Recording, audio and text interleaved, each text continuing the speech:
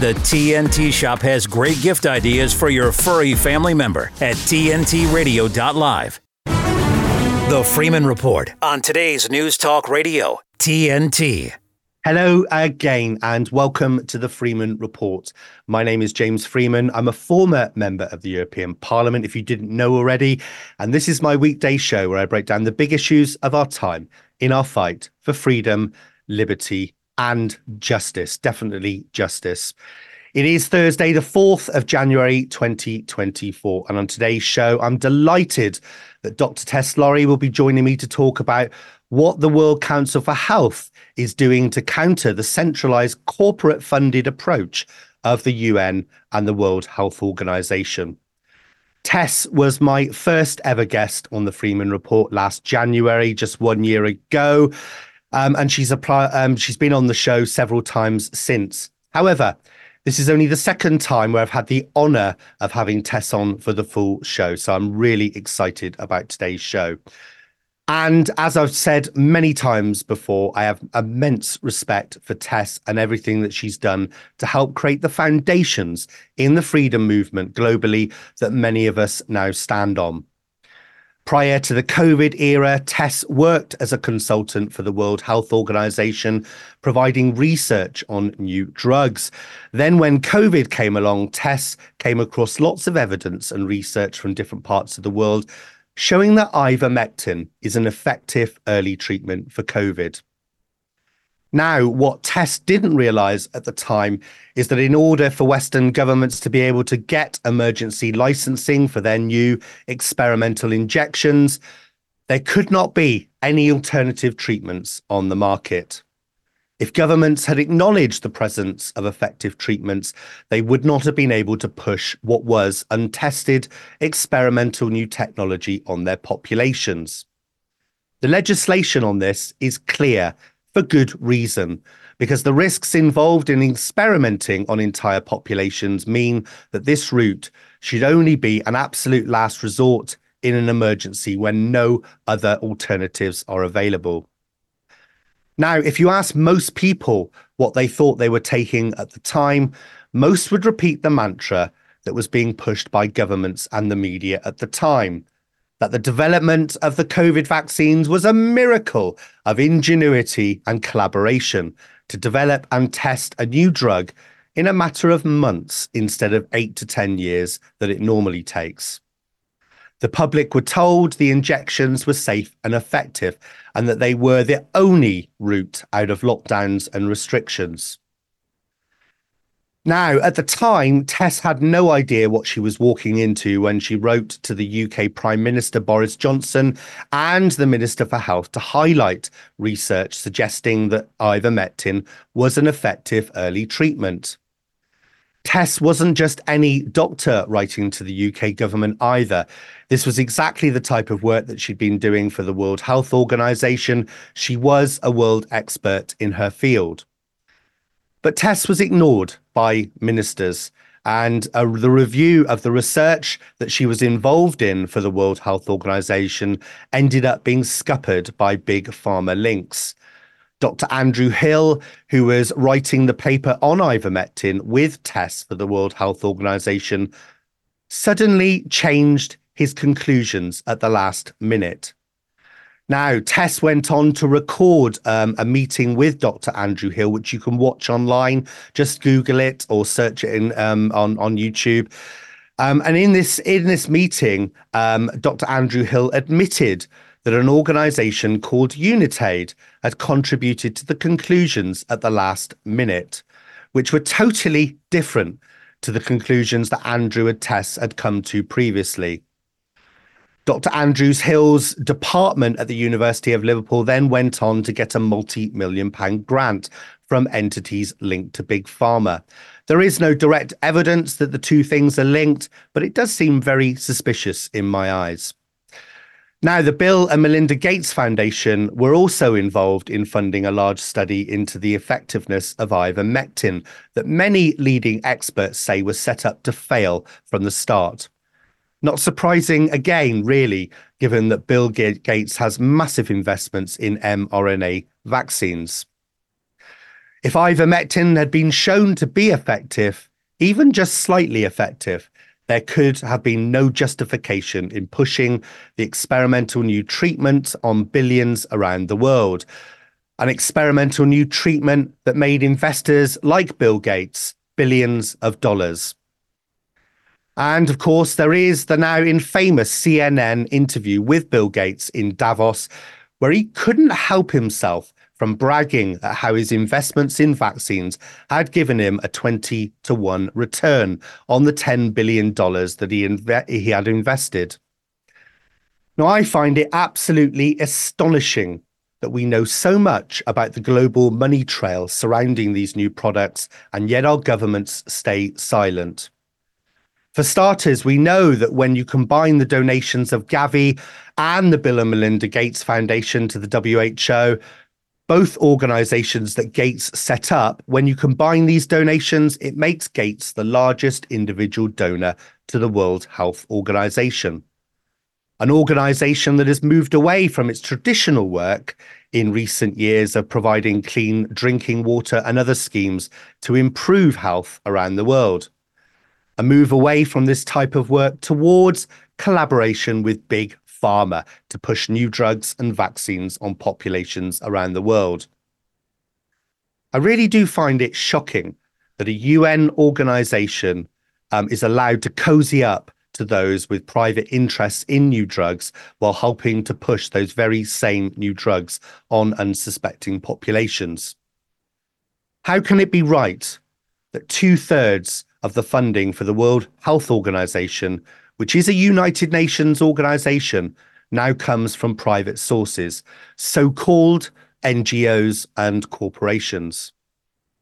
But it gets worse, because not only is the WHO entwined with the very entities that stand to gain financially from the products that it now pushes, not only do we know this, but we're now also aware of advanced plans to give the WHO legal powers over member states, 194 of them, to mandate health policies in the event of another WHO self-declared pandemic.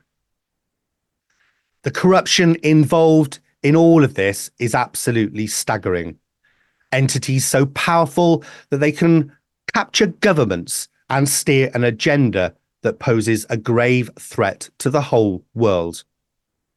And this is the fight that Tess and the World Council for Health that she went on to create is now engaged in. It is a modern day tale of David and Goliath. And while there are many organizations fighting this global pharma takeover, the World Council for Health is one of only a few organizations that has its ambitions set on providing an alternative to the centralized, corrupt approach advocated by the WHO. I'm therefore honoured that Tess will be joining us in a moment to talk all about this and share her vision of what global health should look like. If you want to get in touch, then as always, email me at jamesfreeman@tntradio.live. And if you want to get involved in the conversation, and I definitely encourage you to do that, get yourself over to tntradio.live and click on the chat icon. My name is James Freeman, and this is the Freeman Report for today's News Talk, TNT Radio. Going 360 on the headlines. It's really well-balanced conversation. Today's News Talk Radio, TNT. Hello, Gemma. How are you doing today?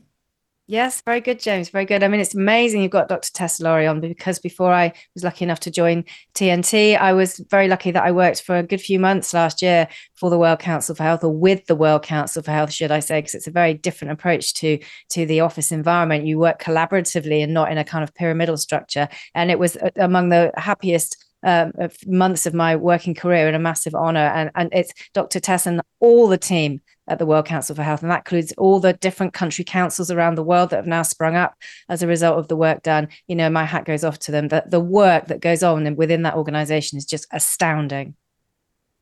Yeah, and of course, you know, Gemma, that I have done work with the World Council for Health. I mean, even though I don't work directly with them anymore, I do still kind of see myself as one of them. You know, I definitely advocate for them and their global mission, and I'm absolutely astonished at what they've actually achieved, because it is still a fairly young organization, isn't it?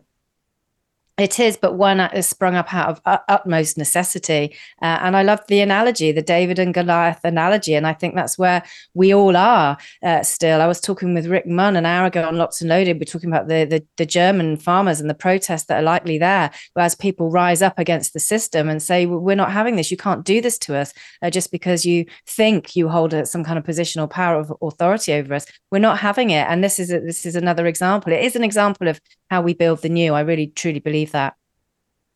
Yeah, and that's the important thing here, isn't it? Because there are lots of organizations which are pushing back against these things, petitions, organizations of various types, and there's protests and things. But it's all very well pushing back. And it is very important that we do that, of course. But we need an alternative. You can't just push back constantly. You've got to set out what it is that we want to do different and lay that path. And that is exactly what the World Council for Health is doing. Right, Gemma, what story have you got for us today? Well, it's quite pertinent, really, because, you're talking about the draconian measures that were imposed on us and the corruption within Big Pharma and how the World Health Organization is seeking, this to one size fits all global narrative of control in the future, possibly with any future pandemics. But we've been hearing a lot in the UK recently over winter, about new variants and COVID is back and, long COVID is back, all kinds of stuff like that. But actually, it seems that it might not be that difficult to get the world to form into lockstep again, should something like this be thrust upon us. Because I just did a quick search as to if other countries are kind of taking this moral panic about new variants. And it actually looks like it's worse in a lot of places. Just for example, Cyprus decided yesterday, the health authorities and government decided yesterday that they're going to bring back masks and tests to nursing homes, hospitals, clinics, dentists, and areas where vulnerable people use the facilities. It was decided yesterday. It's going to be ratified today. So that will be applicable in all of those areas. Masks and PCR tests are back. In India, mask wearing is now mandatory in the Leh district, which affects tens of thousands of people. All public places, including workspaces and offices, public transport. And they're bringing back social distancing to cope with COVID cases. Guess how many COVID cases? 11. But they're panicking. And also Karnataka last year, just before Christmas, made over all the over 60s mandatory mask wearing for them. That's another province in India. In America, hospitals in LA, Massachusetts, and New York all now require masks. They're blaming COVID and the flu. Well, you can't tell them apart. They're one and the same thing. We all know that. And also in the UK, all these warnings of new variants. I mean, we know that hospitals in the UK have been asking people to wear masks since last year. It's just a request at the moment, but I would imagine it's probably quite difficult to get into a hospital now without one. And I've just read a headline that in Swansea Hospital, in your neck of the woods in Wales, they've now banned visitors completely due to COVID and the norovirus, they're saying, but COVID is at the top of the list. They're saying, no, you can't come in to see your loved ones. This has shades of a few years ago. Interestingly, I had a quick look on social media and a lot of people are saying, yeah, good luck with that. I wonder how many people now will be happy to leave their relatives languishing in hospital now that we know what we know about the last few years. It'd be interesting to see whether there is a kickback. Yeah. But, I had a quick look and around the world, there is this global picture of tests and mask mandates and social distancing all coming back. I hope and pray that it doesn't catch on. I did have to take my dog to the vet last night, as we were just discussing before we went on air. And I walked into the waiting room and lo and behold, look what I saw, somebody masked up. I nearly said something. I thought, no, leave it, Gem. The dog is more important. She's not very well. But I was shocked. I thought, here we go. Or do we? That's the question. Have enough people seen the light and we're not going to go down this road, no matter what so-called authorities tell us. Yeah, I mean, look, this is ridiculous, isn't it? I mean, even the COVID inquiry in the UK, which is uncovered diddly squat, it's not intended to uncover and answer the questions that all of us want answers to.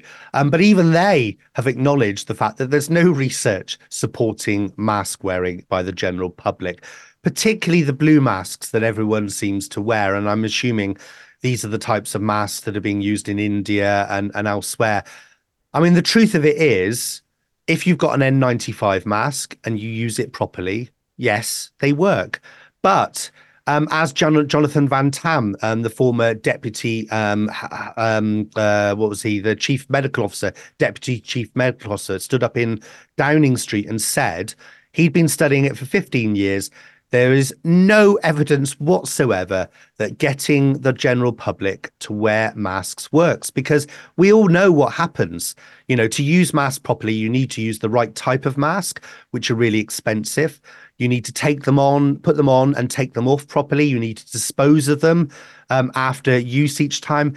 And what happens with the general public? Well, they have these dirty rags which are kept in their pocket, and they're only brought out because they're told they have to wear a mask. They do absolutely nothing. And if anything, when they were mandating them in schools here for secondary schools, you had these kids and they would all be playing around with them, putting them in their pockets, sneezing on them and all this. And you just think, surely that's a health risk, isn't it? Carrying these disease little rags around with them. I mean, it just doesn't work. And like I said, the UK COVID inquiry has acknowledged this. It just seems incredible that governments are still mandating this nonsense. It does. That's what seems incredible to me, that governments are mandating it once again. Like I say, Cyprus decided yesterday it's going to be ratified today. That's pretty quick, 24-hour turnaround, and that's masks and tests as well. The dreaded test, the thing that this whole scam hinges on. But in nursing homes, hospitals, clinics, dentists, and areas with vulnerable people, that's quite a lot of public spaces. And they're bringing it back. India is bringing it back. The USA is bringing mask mandates back. People are being requested to wear masks in hospitals here, and one hospital, as I said, in Wales, banning visitors. It's all got shades of the last few years. What will be interesting to see is who's going to do it and who's not going to do it, and the proportion and percentage of people who now go the other way to what they might have done a few years ago and did what they were told, now go, nah, I'm not going to do that, thank you very much. That's what we need to watch. Governments can say what they like. It's whether people do it. That's what counts. Well, I know what I'll be doing. I mean, the first time around the lockdowns, I've got one of these the sunflower green lanyards, which basically kind of suggests that you've got a hidden disability, just because I couldn't be bothered having an argument every time I went to the supermarket or a petrol station or whatever. I can't be bothered arguing with people about whether you're supposed to wear a mask. So you wear one of them and people just leave you alone. But if they ever try and bring it back this time, I'm going to have an argument. And if they want to arrest me, then so be it, because most of the fines, if not all of them, from that time around have been thrown out. There is no law that they can use which forces you to wear masks, because if you look at the legislation, it is actually you self-diagnose the exemptions. So, you can just self-diagnose yourself and say, I don't need to wear a mask. And yes, okay, the police might be unlawful in arresting you, but it all gets thrown out anyway. And I think it's really important this time around that we do all have those arguments with those stupid people in the supermarkets that just go along with it. And, in restaurants and everything else, we do need to have those arguments, because if enough of us push back, then the whole thing will just go away. Indeed. Well said. Right. Thank you very much, Gemma. God, isn't this week flying? It's Friday already tomorrow. So I'm looking forward to this weekend. I'm getting some rest because I'm still not 100% yet. Yet. So, definitely looking forward to this weekend. But speak to you again tomorrow, Gemma. No, I'm off tomorrow, James. I'll see you on Monday. Okay. See you on Monday. Have a great weekend, Gemma. Thank you, Gemma. Right, to the rest of you, don't go anywhere, because after this short break, I will be welcoming back Dr. Tess Lawrie from the World Council for Health to the Freeman Report. So stay tuned with me, James Freeman, to today's News Talk, TNT. TNT Radio's Steve Malzberg. 13 Israeli hostages released as part of that ceasefire deal 49 days after they were taken hostage. 49 days. So that still leaves about 225 to 227 more hostages. I'm with John Bolton, the former national security advisor to Donald Trump. I'm with Britt Hume of Fox News. I'm with a bunch of other people who say this gives Hamas too much time to do whatever they want to do whatever they need to do, to regroup, to rearm, to re-strategize. And as much as you want the hostages back, it can't be at the expense of the other part of the mission, which is to destroy Hamas. So I think it's a mistake. Steve Malzberg on TNT Radio. When you can point me to an industry, to a platform, that reaches 250 million people a month, virtually 9 out of 10 Americans. That's real, that's substantive, that's important. And that reach and that touch point and that daily reinforcement, it's an amazing place to be able to communicate messages. That's massive. To find out more, go to tntradio.live. Are we on the air? Am I on the air? You're on the air? On the air 24/7. Your news talk giant. TNT. Right then, it has been a year since I launched the Freeman Report here on TNT. And my very first guest was actually Dr. Tess Lawrie. And Tess, can you believe that it's 2 years ago nearly, I think it was February, when I first met you in Bath and I interviewed you for my own channel on YouTube. Doesn't time fly, Tess? Absolutely. I mean, in many ways, it feels like a lifetime ago, but on the other hand, just the blink of an eye, time does seem to be flying, and we need to move with it. Yeah, we definitely do. Now, Tess, you've obviously been, like many of us, have been on a huge journey over the last 4 years. So before we get into our discussion, I just want to take you back.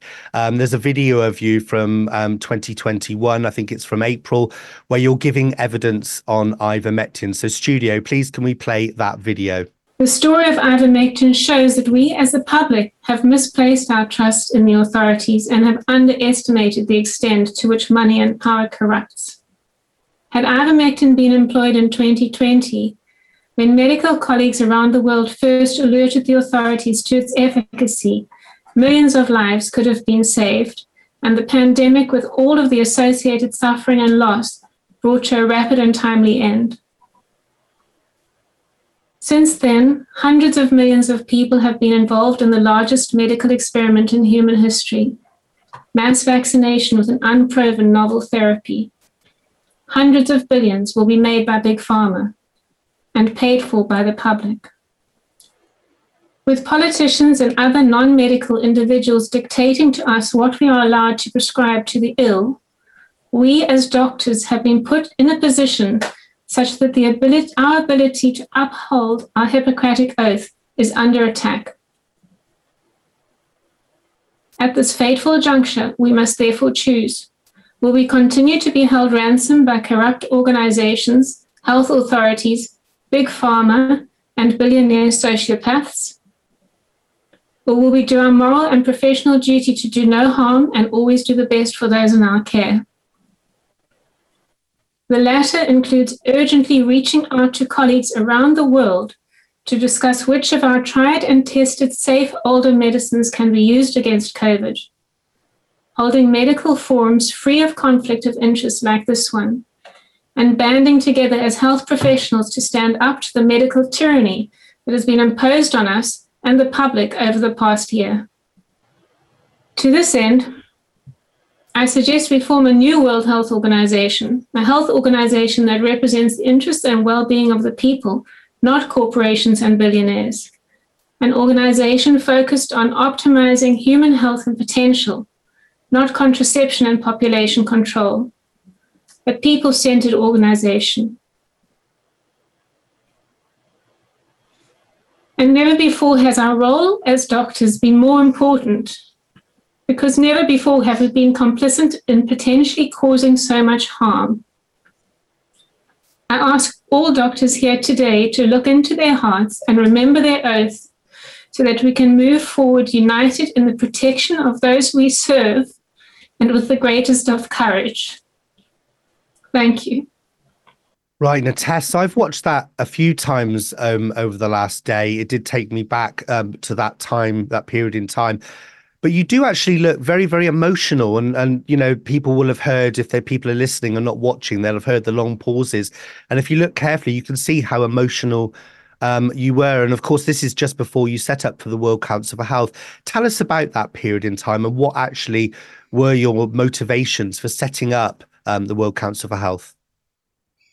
Thanks, James. Yeah, it's quite emotional actually watching it again, because I remember that feeling of of absolute horror at what was unfolding and feeling powerless to do anything about it because nobody was listening. Nobody was listening to the fact that there was early treatment available. And that speech was the closing speech at the International Ivermectin for COVID conference, which was the first international medical conference during COVID. It was held online, and it's still available online if you go onto the Bird-Group UK, bird-group.org website. So that was the moment when I realized we really had to do something, and it was really an ideal. We needed to set up a new organization, but at the time, I can't say that I really thought that I would be involved in that. We needed an organization that was for the people, that had no conflicts of interest, that wasn't just going to promote novel injections, and that wasn't corrupt, that was transparent and so on. But as I say, I didn't really think that I would be involved. Preceding that conference was in April 2021. But it was in January 2021 that I became aware of the extent of the corruption around ivermectin and the way that this safe old medicine was being suppressed and withheld from the public so that the COVID-19 injections could be rolled out at great cost, as said. So it was, and we'd established this group called Bird International, or Bird Group, which was the British Ivermectin Recommendation Development Group. And it was this group that was meeting. We had I think we had around 30 international partners by the time that conference came around.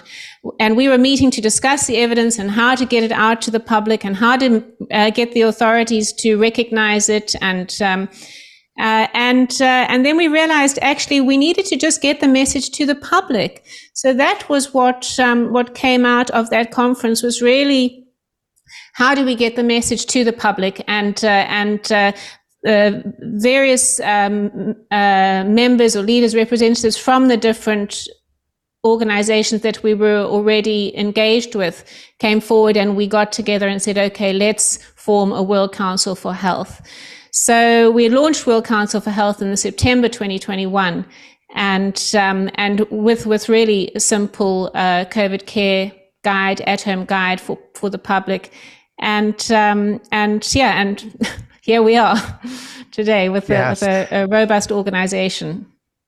And it was quite a big journey that you went on over quite a short period of time, wasn't it? Because when I interviewed you back in, I think it was February 2022, I remember then talking with you about, when COVID first hit, you thought, and you came across ivermectin, you wrote to the UK Prime Minister and the Health Minister, and you thought, right, I've got to get this information in front of them. As soon as they see this, they'll act on it. That was kind of your belief. So I guess it's I don't know whether I'd call it naivety at the time, based upon what we know now. I guess it was, but it was a naivety that we shouldn't have been broken, that all of us have I think, experienced that breaking, where we think that the governments are there to protect us and the health organizations in the world are there to protect us, instead of what actually we found out.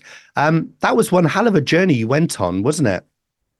Yes, it was. It was, as you say, I thought it was just a matter of presenting the evidence, being heard. And of course, I have a background working for the World Health Organization, so I was used to that role of presenting evidence, being heard and informing the guidelines and preparing the documents with the recommendations. So it was really, an eye-opener to see that nobody wanted to listen, nobody wanted to look at this evidence.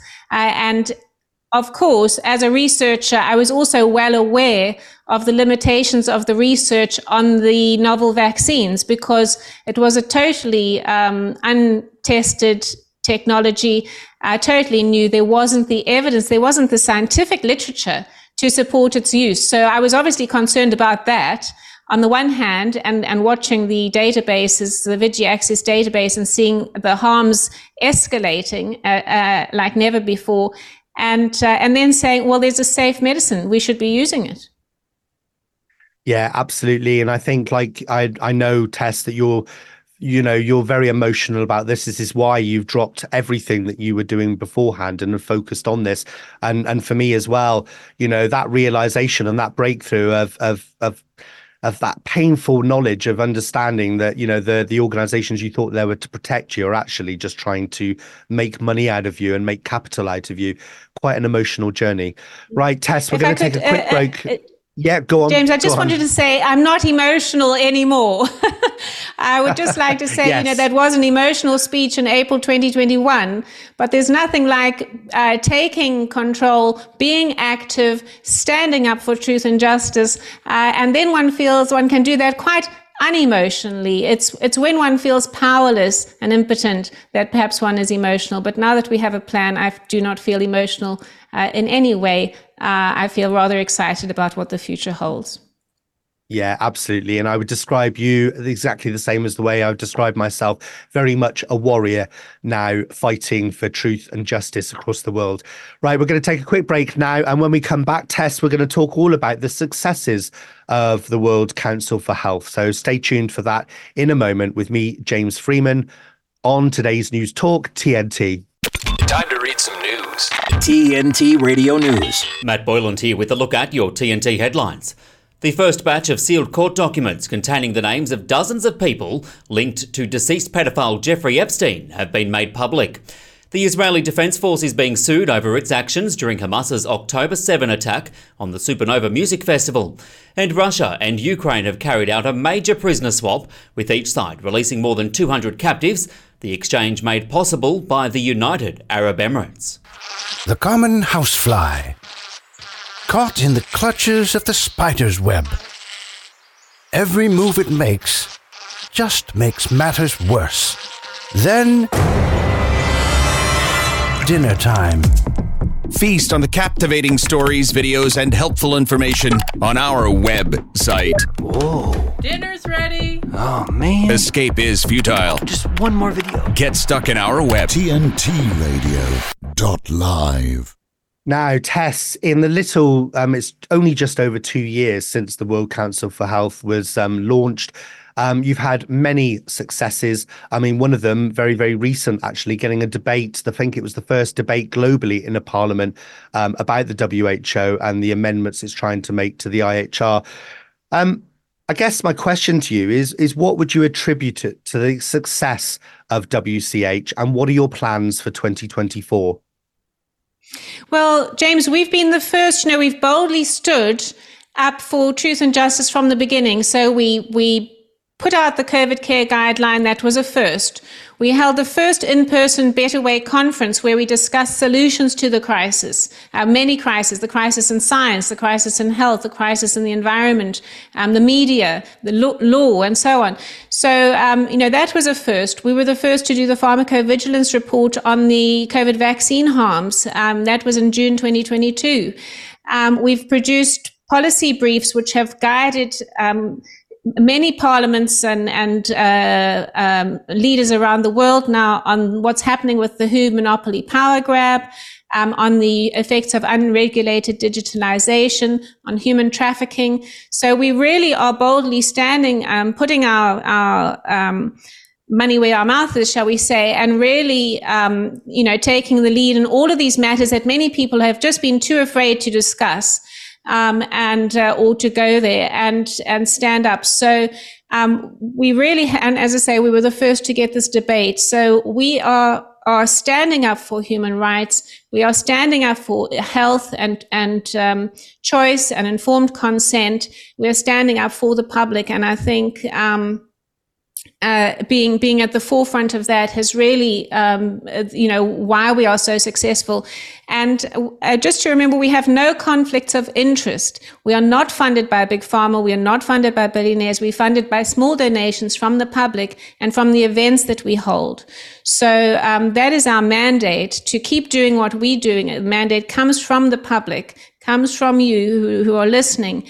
And we are grateful, very grateful for that support, and please keep it up. Also, if I could say that the ethos of WCH is one of the things that really has been the glue that has been able to communicate and spread our network, because we have the 7 principles of the better way, and that's acting in honor and doing no harm, recognizing that we have free will and we're responsible for our choices, that we are part of nature, we work best together, we thrive together, we value different perspectives. Of course, technology needs to be used with discernment. So there's a lot of do's that we do, and there's something that we don't do as well, and we don't tolerate the violation of human rights. And so these are the real strengths that put us uniquely at the forefront of the movement to counter monopoly power.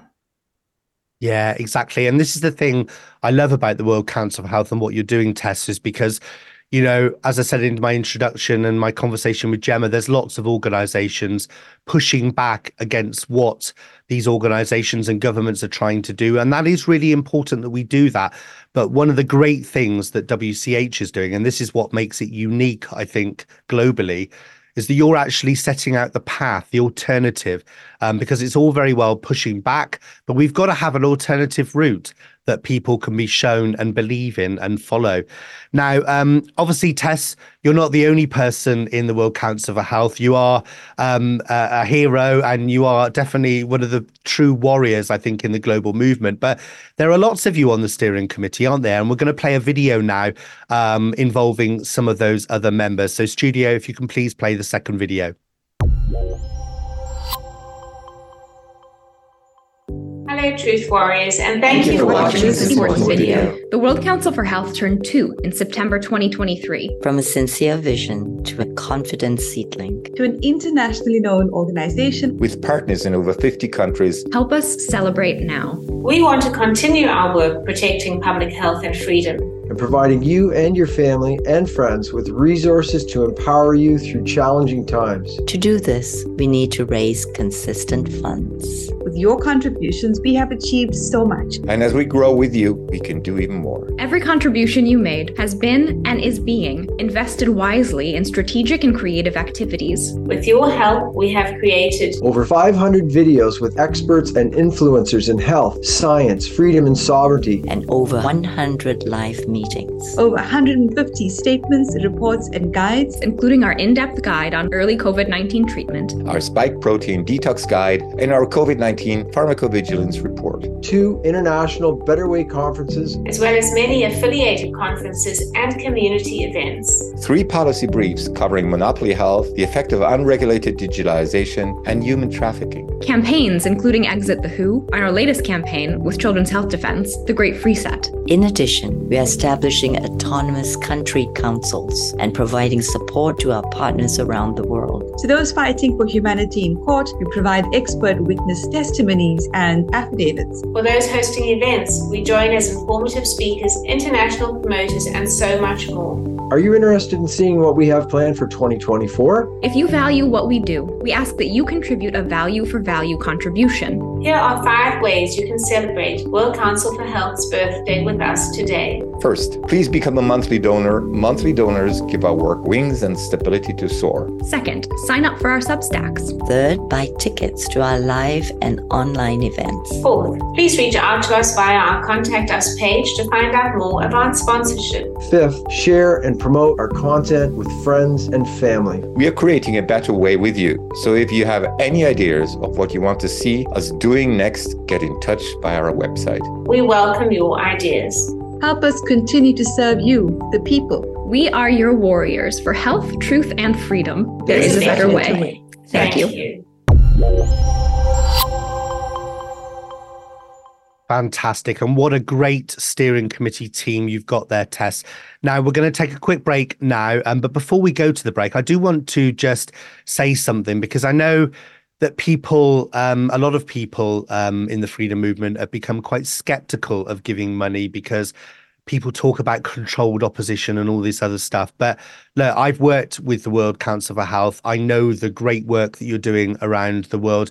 And look, anybody who is questioning whether we should be giving money to organizations, I say this, and that is, we're fighting, the entities we're fighting, like the WHO, the UN, and the WEF, and all these other organizations. We can't just fight them as individuals. We need organizations such as the World Council for Health. Sorry, we definitely don't need the WHO. We need organizations like the World Council for Health to kind of provide that spearhead of all of our energy and all of our resources, because what the work that Tess is doing, and we'll talk a little bit about that after this break, is absolutely fantastic, and they are having a real impact around the world. So please do consider setting up a monthly donation. It doesn't have to be loads of money. If you can only afford a couple of pounds a month, I would encourage you to do that and support the great work that they're doing. Right, we're going to take a quick break now, and when we come back, we're going to talk about what your key message is for 2024, Tess, and some of the work that you're doing at the moment. So stay tuned with me, James Freeman, on today's News Talk TNT. With his expert analysis and opinion, this is TNT Radio's Timothy Shea. Happy New Year and welcome to 2024. I've got a sneaking suspicion that this is going to be a pivotal year, not just in American history, but in world history. I think that the mask is off. The globalists are going to go all in.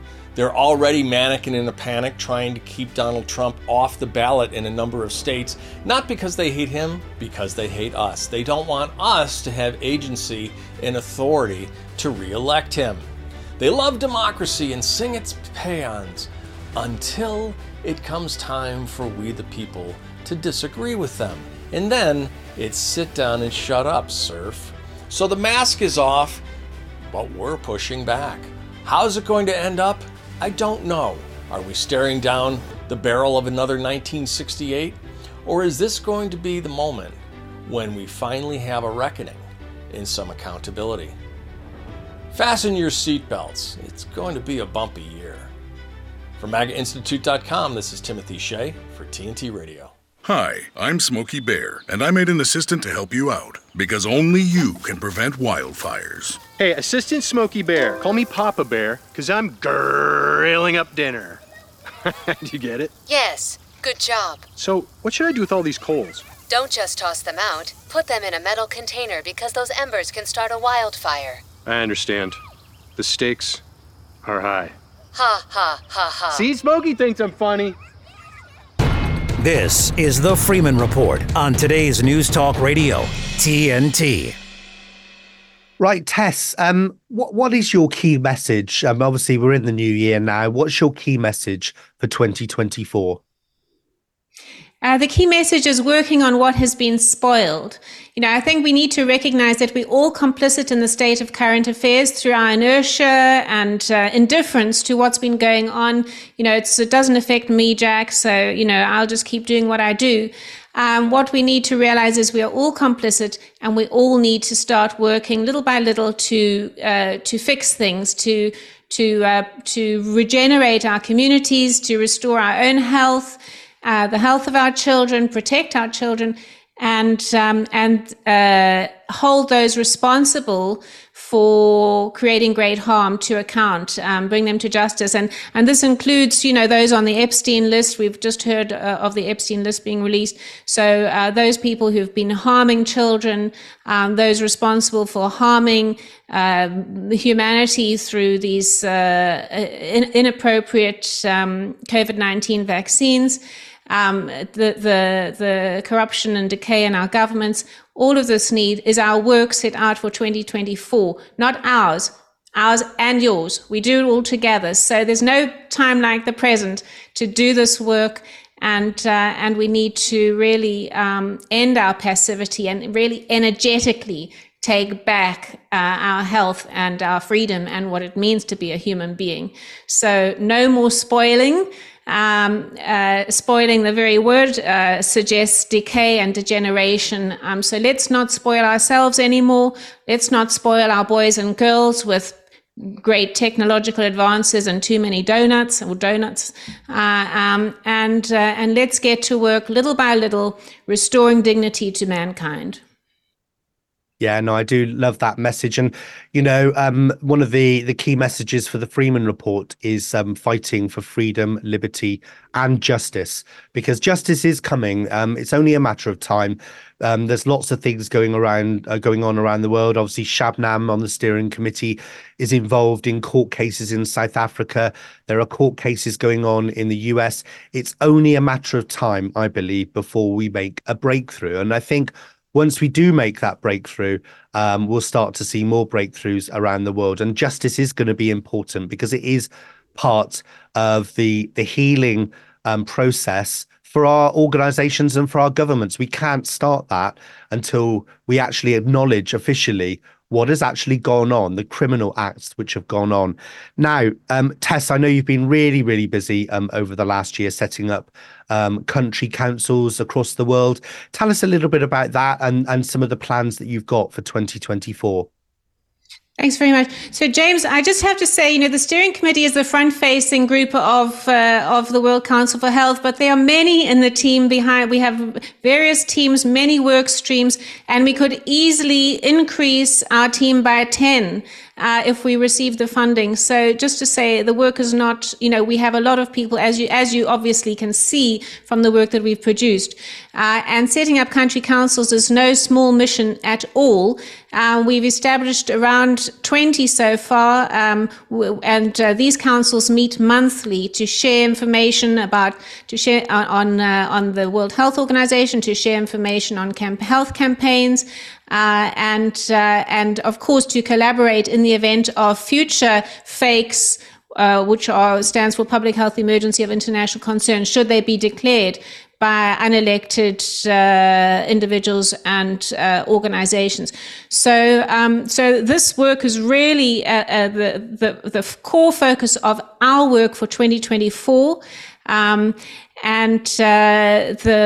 this requires travel, it requires documents, it requires websites. There are 195 member states that need their own country council, and we are really implementing these as fast as possible, because we want 195 countries saying we do not support the World Health Organization as the leader of, as the dictator of health and sovereignty. So this is really our core focus, along with the work to inform the public on how to extract themselves from the grip of these globalist organizations. We have this campaign called The Great Reset. Please check it out. The website is thegreatreset.org.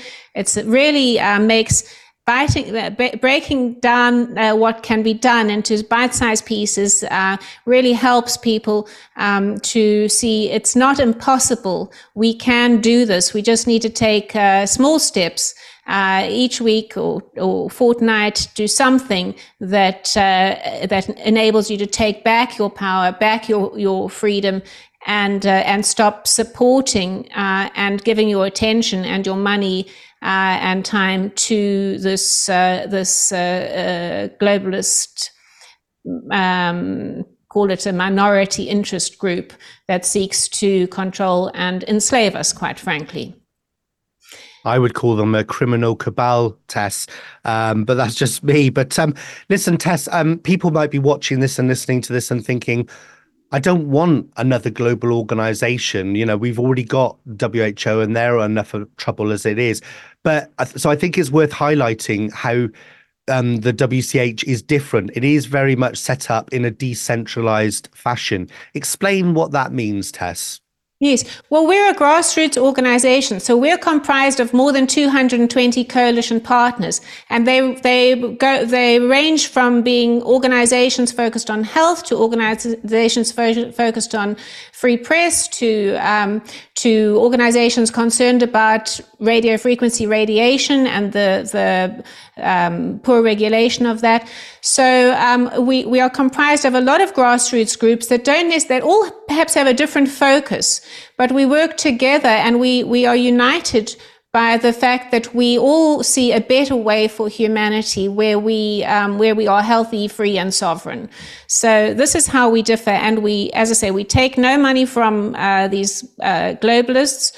We are decentralizing. So we're not a hierarchical institution. We're a grassroots organization that has partners and has these country councils that are being established in every country, which are totally autonomous. They do their own policy and they feed back. So it's how healthcare and health should work, where there's a network of expertise from around the world, and when something goes wrong, we can share that expertise instead of having some dictator telling everybody what we have to do, whether we live in Africa, Asia, America, or Europe.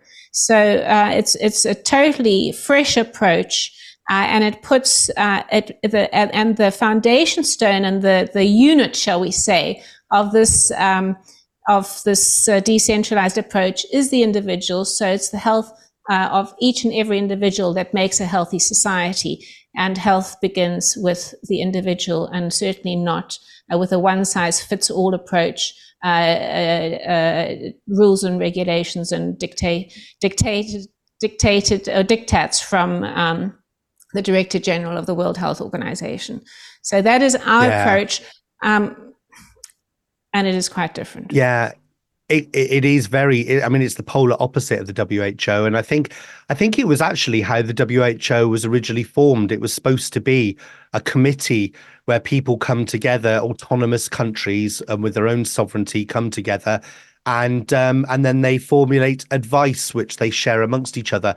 But of course, you know, the way the WHO has gone in recent decades, it's become more and more centralized. And of course, now we are looking at this power grab going on at the moment, where the WHO wants legal powers over individual countries to dictate health policies in the event of a pandemic. And when I say pandemic, in this world that the WHO is trying to create, they can call a pandemic independently. In fact, actually, the Director General, Tedros, can call a pandemic. And a good example of this, Tess, and you'll know this well, is during the monkeypox outbreak recently.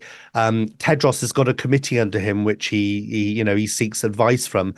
They all voted against it being declared a disease of public concern, but he overruled them all.